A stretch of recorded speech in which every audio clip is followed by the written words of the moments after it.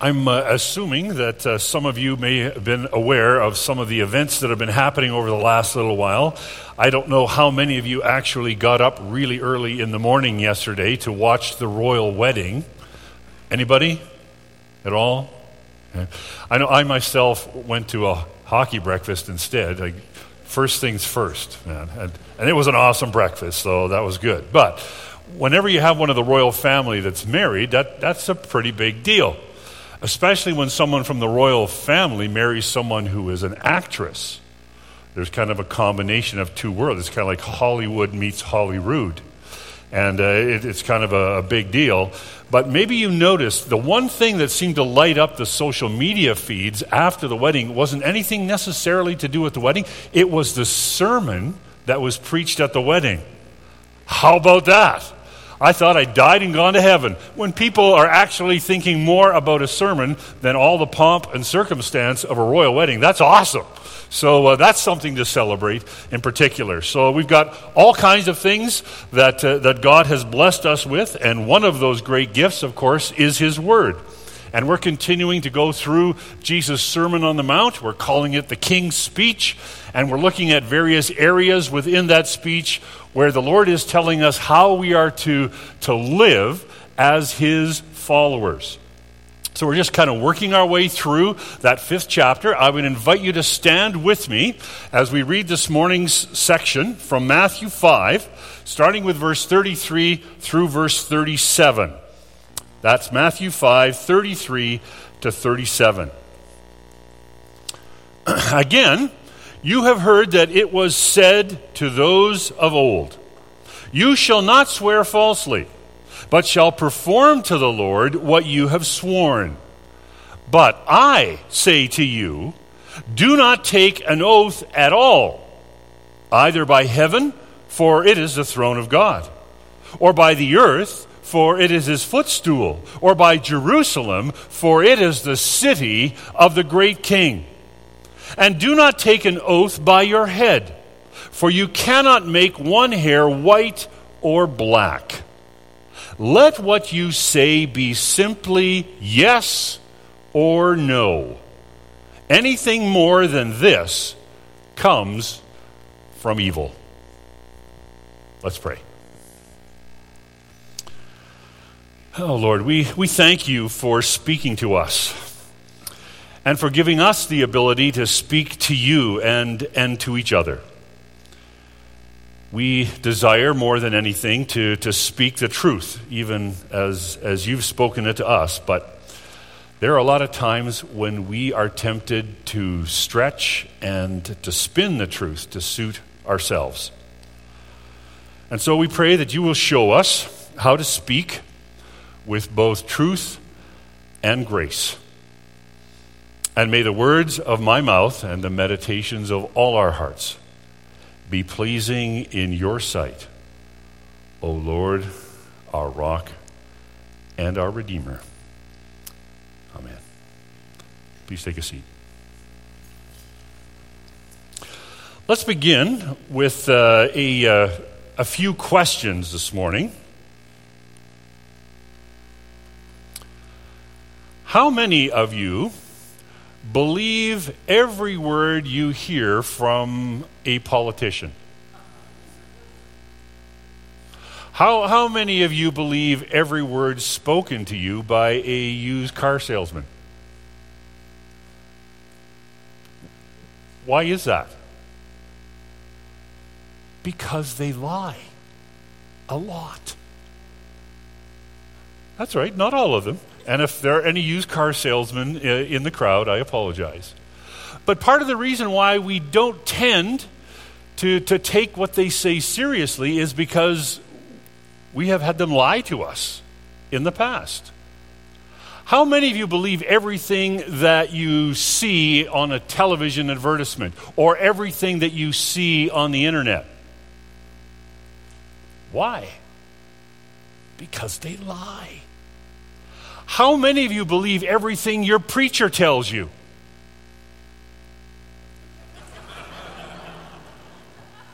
Come on, I mean, preachers don't lie.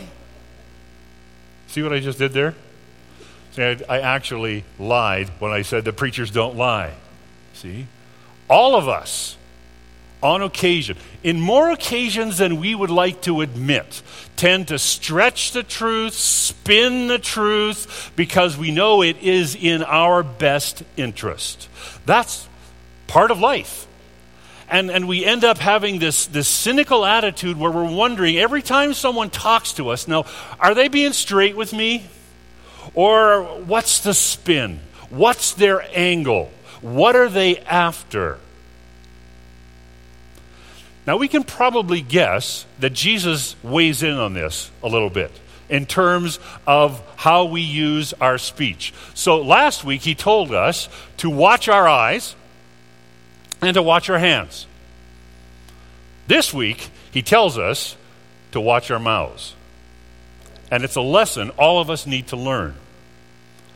And it doesn't really matter how bright we are or how dim we are. We know that how we respond to people, the way in which we use our words, can either help our case or hurt our case. We can use our words to manipulate others. We can use our words so that they will believe us, whether we're telling them the truth or not.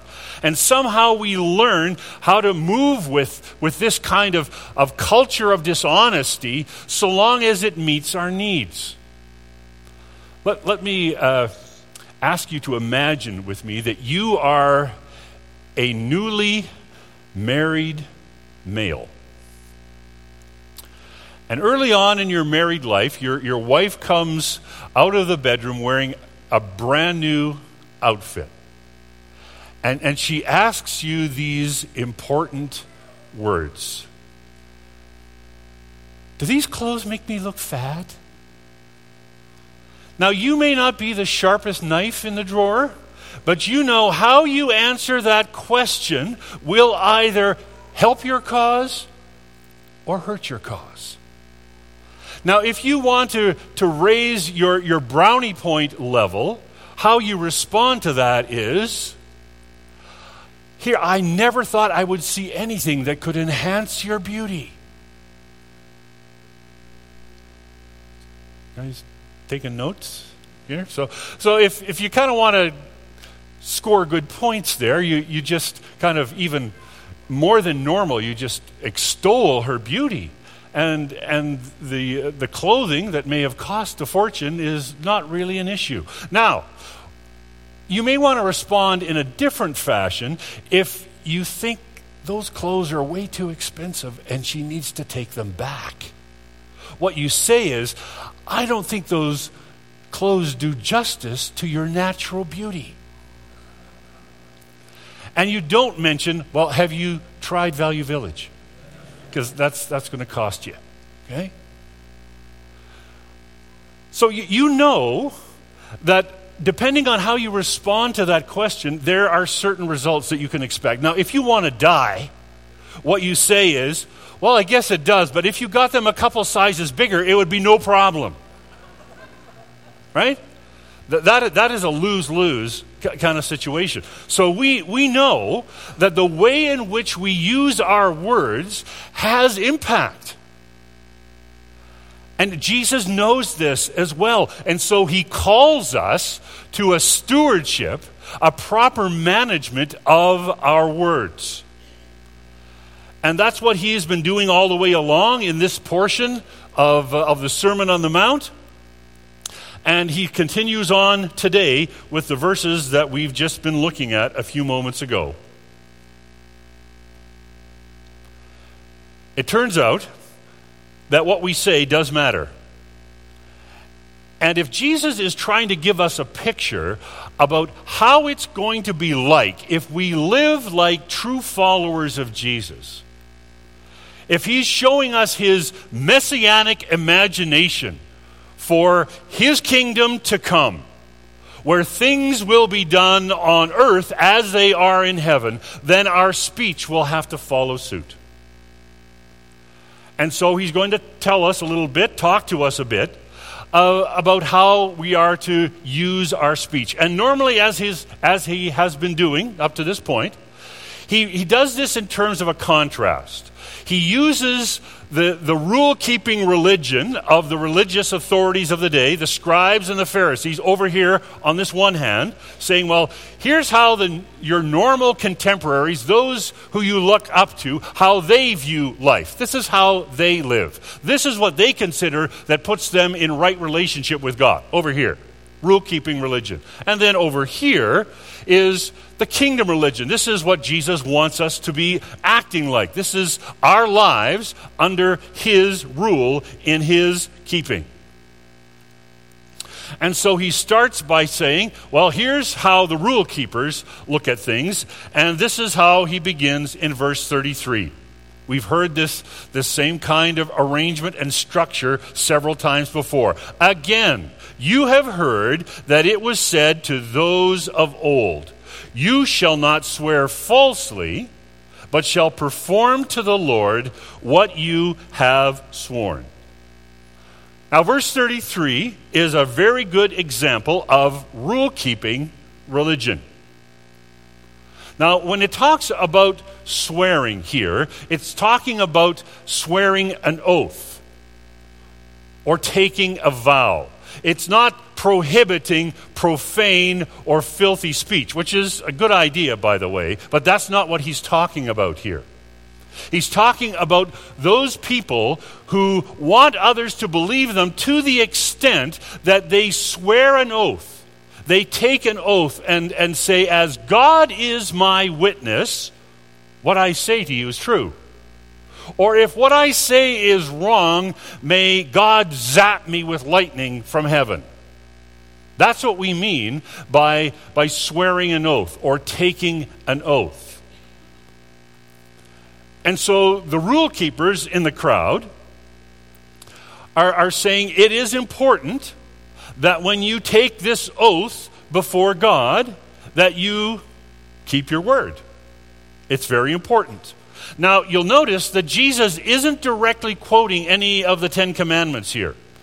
And some of these other antitheses, as we call them, he kind of takes a look at how they've understood one of the Ten Commandments and then says, well, here's how I want you to understand it. Well, this one isn't really one of the top 10 at all.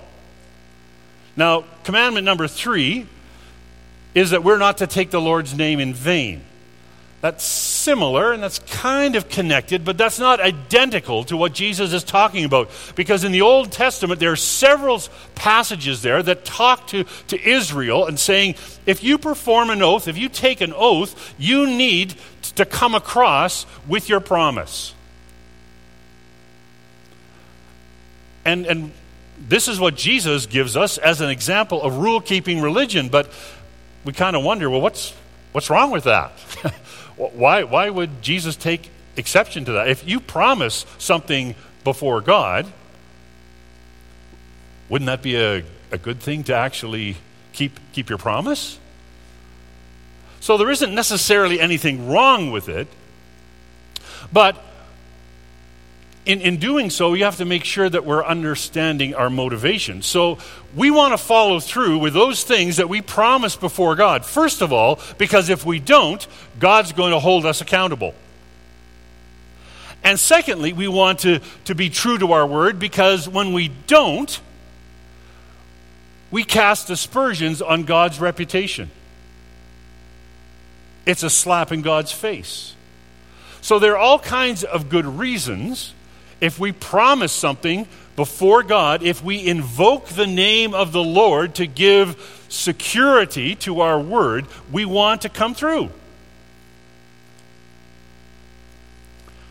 But what Jesus is saying is being true to your word just because you have promised it before God is not good enough. As a matter of fact, he would equate that kind of behavior with what I call being a verbal Pharisee. Now, verbal Pharisees are those that tend to quibble with words. They stretch the law so they can kind of do whatever it is they want. They want to keep the resemblance of them being good and high and holy people, but they're going to kind of stack rule upon rule so that when they really need to, they can wiggle out from underneath what God wants. So according to the verbal Pharisees, what they're saying is keep your word when you swear before God. Would Jesus, you'd think, have anything against that? Well, I guess he does. Because the very next verse, this is what he says. But I say to you, do not take an oath at all. That sounds a little heavy, does it not? What's he trying to say? Why would Jesus take such a hard line on this anyway? Well, he gives us a little bit of a hint in what continues. Do not take an oath at all, either by heaven, for it is the throne of God, or by the earth, for it is his footstool, or by Jerusalem, for it is the city of the great king. And do not take an oath by your head, for you cannot make one hair white or black. It seems what had happened here is that the verbal Pharisees were fudging a little bit on the law, and they were making their own rules. So they would say, it's really important if you swear by the name of God that you come across with your promise. But if you swear by something that is a little less sacred than the name of God, you got a little wiggle room.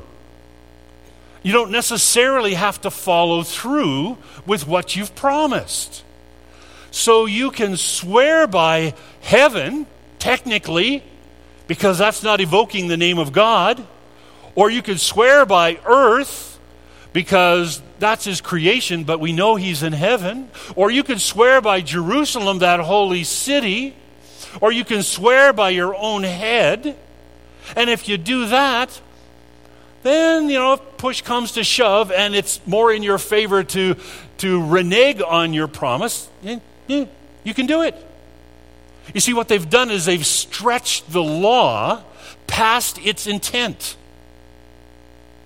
And they seem to care more for their own reputation than God's.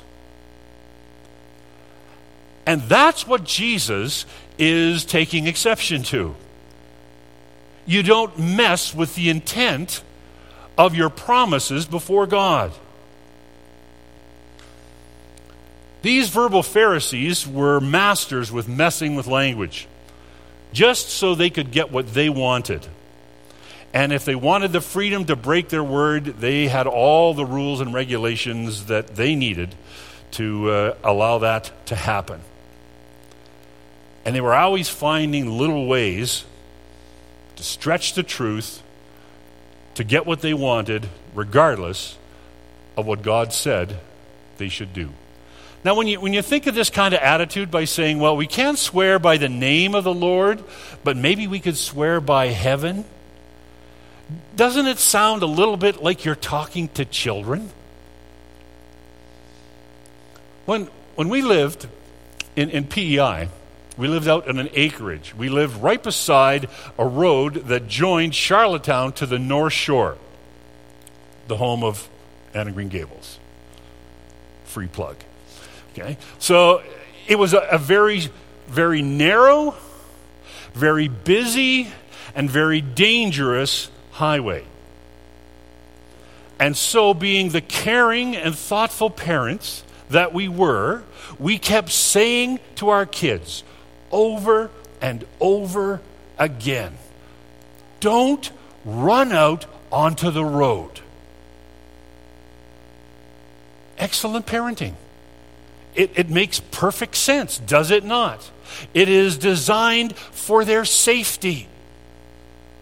But apparently, it doesn't make that same kind of logical sense to the mind of a child. Because we kept saying, don't run out into the road. And they would say, but Dad, they had island accents, but Dad, could I ride my bike on the road? No. But Dad, can I walk on the road? No. But Dad, can I play in the ditch right beside the road? No. But Dad, if I wrap myself in bubble wrap, can I walk on the road? I made that one up. But you know the point? You feel like you're arguing with a child because they're looking for a loophole. And that's why Jesus takes them to task for this, because they're expressing their spiritual childishness by trying to get away from the intent of the law. And that's just simply use your integrity. Speak the truth. Follow through. Why would these spiritual or these verbal Pharisees stretch the rules so wide? Did they honestly think if they didn't swear by God's name but swore by heaven that God wasn't paying attention? Or that they swore by the earth that God wasn't present on the earth? Did they normally think that if you swore by your head you could actually change your hair color?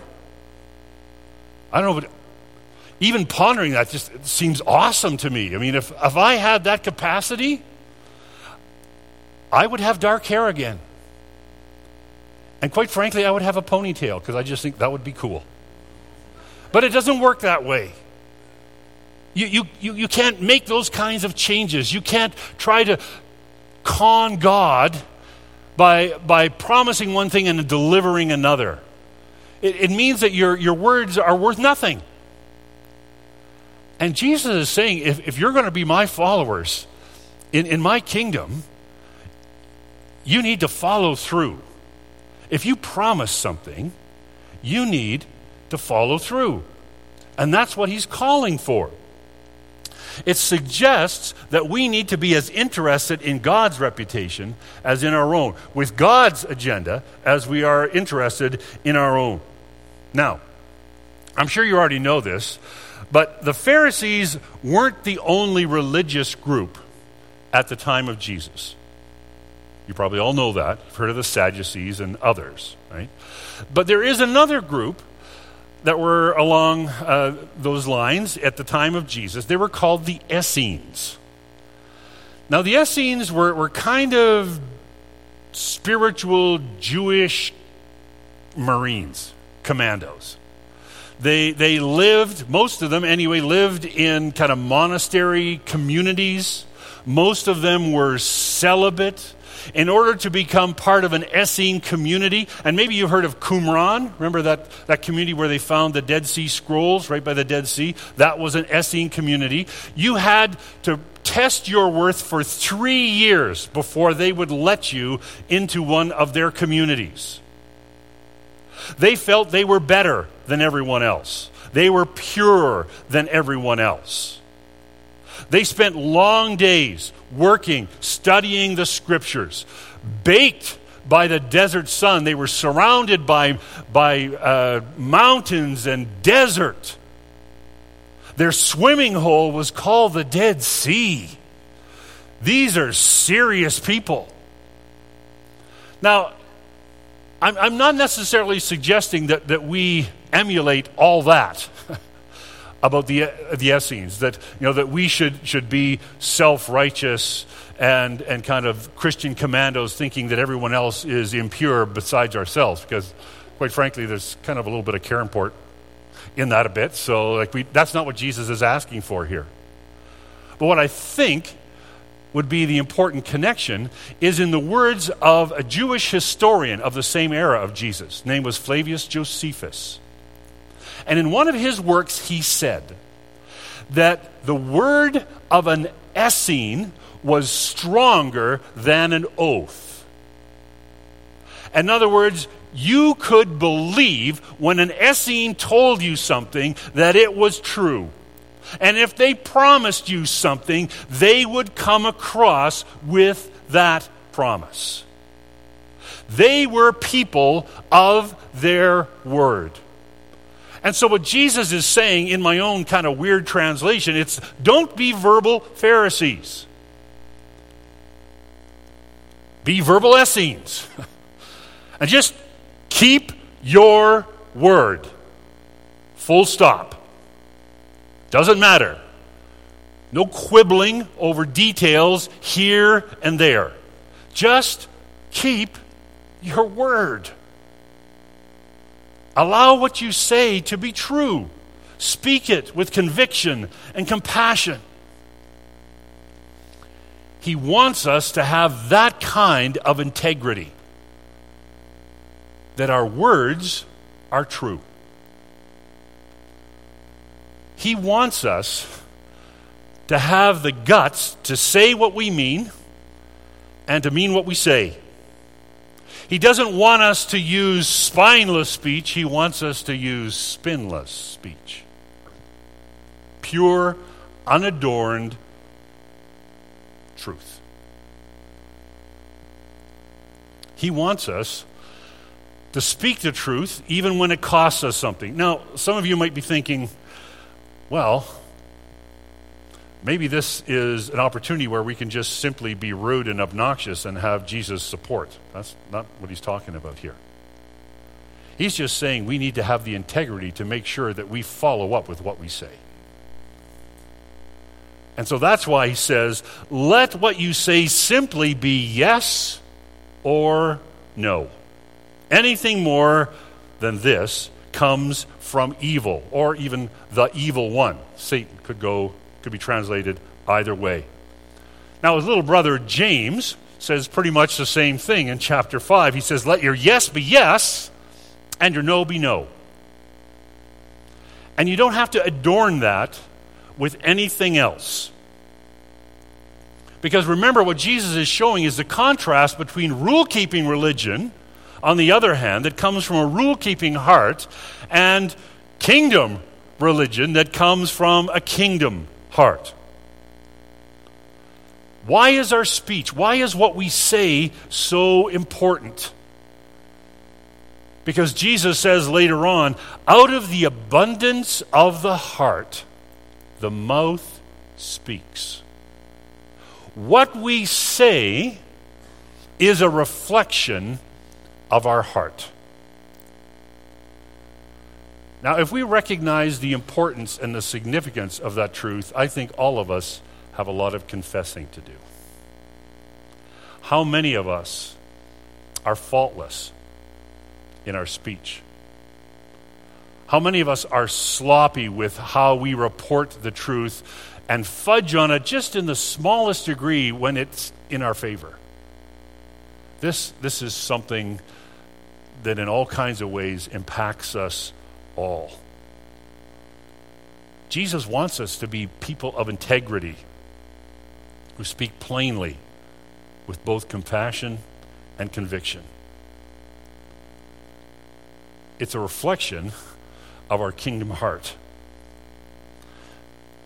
And all we have to do is just for a moment, imagine the kind of difference it would make if even one of us, let alone all of us, one of us pledged to speak with this kind of unadorned truth. Philip Yancey, who is a well-known writer, has written a book called What Good is God? And in it, he tells a story about the Orange Revolution in the Ukraine in 2004 and 2005. So I don't know how many of you know a little bit about this, but the Ukrainian government was beyond belief corrupt. Everyone knew it, but there were very few that were standing up against it. Until a guy named Viktor Yushchenko came forward as a reformer and put himself forward as a candidate for the presidential election in the Ukraine. He almost died for his bravery because he was standing up against systemic corruption. Now, the day of the election came, and it was quite obvious to anyone who was observing that Yushchenko had actually won the election. But in an act of obvious fraud, the government worked it so that Yushchenko was actually declared the loser. And on the state-run television, this message was announced. Ladies and gentlemen, we announce that the challenger Viktor Yushchenko has been decisively defeated. And this was broadcast all the way through the Ukraine on the state-run television system. But the government had forgotten one little thing about state TV. Because down in the bottom right-hand corner of the screen, they would allow for those who would sign the messages for those who were deaf. And when this false message was broadcast to the entire country, there was one brave interpreter who was doing the sign language down in the bottom right-hand corner of the screen, and this was the message that she signed. I am addressing the deaf citizens of Ukraine. Don't believe what they say. They are lying, and I am ashamed to translate these lines. Yushchenko is our president. Now, all of a sudden, when the deaf community in Ukraine got the truth of the message, of course, they're on their cell phones and things get lit up, and all of a sudden the journalists come involved, and it starts what is known as the Orange Rebellion, a non-violent rebellion that was raised against a corrupt government that would not do as it said.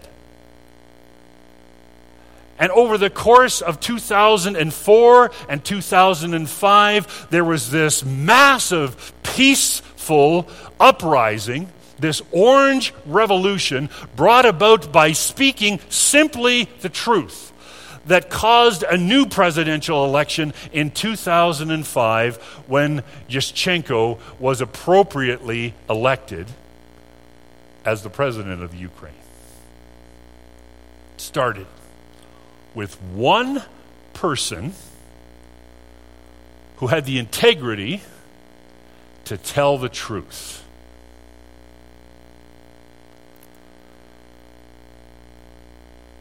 And look what happened. The amazing results of one person. So when we think of Jesus' challenge to just say, keep your word. If you need something to remind you of that,